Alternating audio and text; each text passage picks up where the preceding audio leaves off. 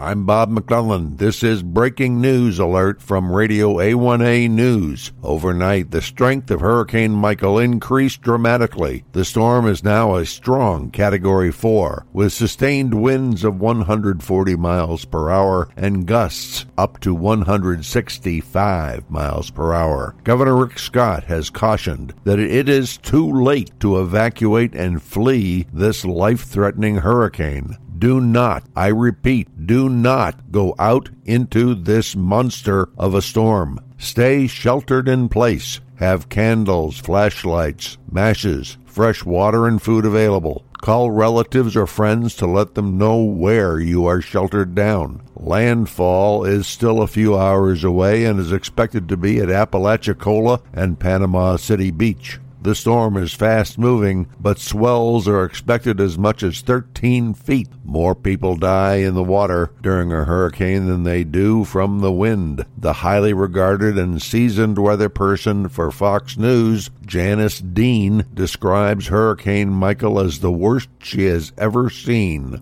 I repeat, it is too late to evacuate Hurricane Michael safely. Shelter in place.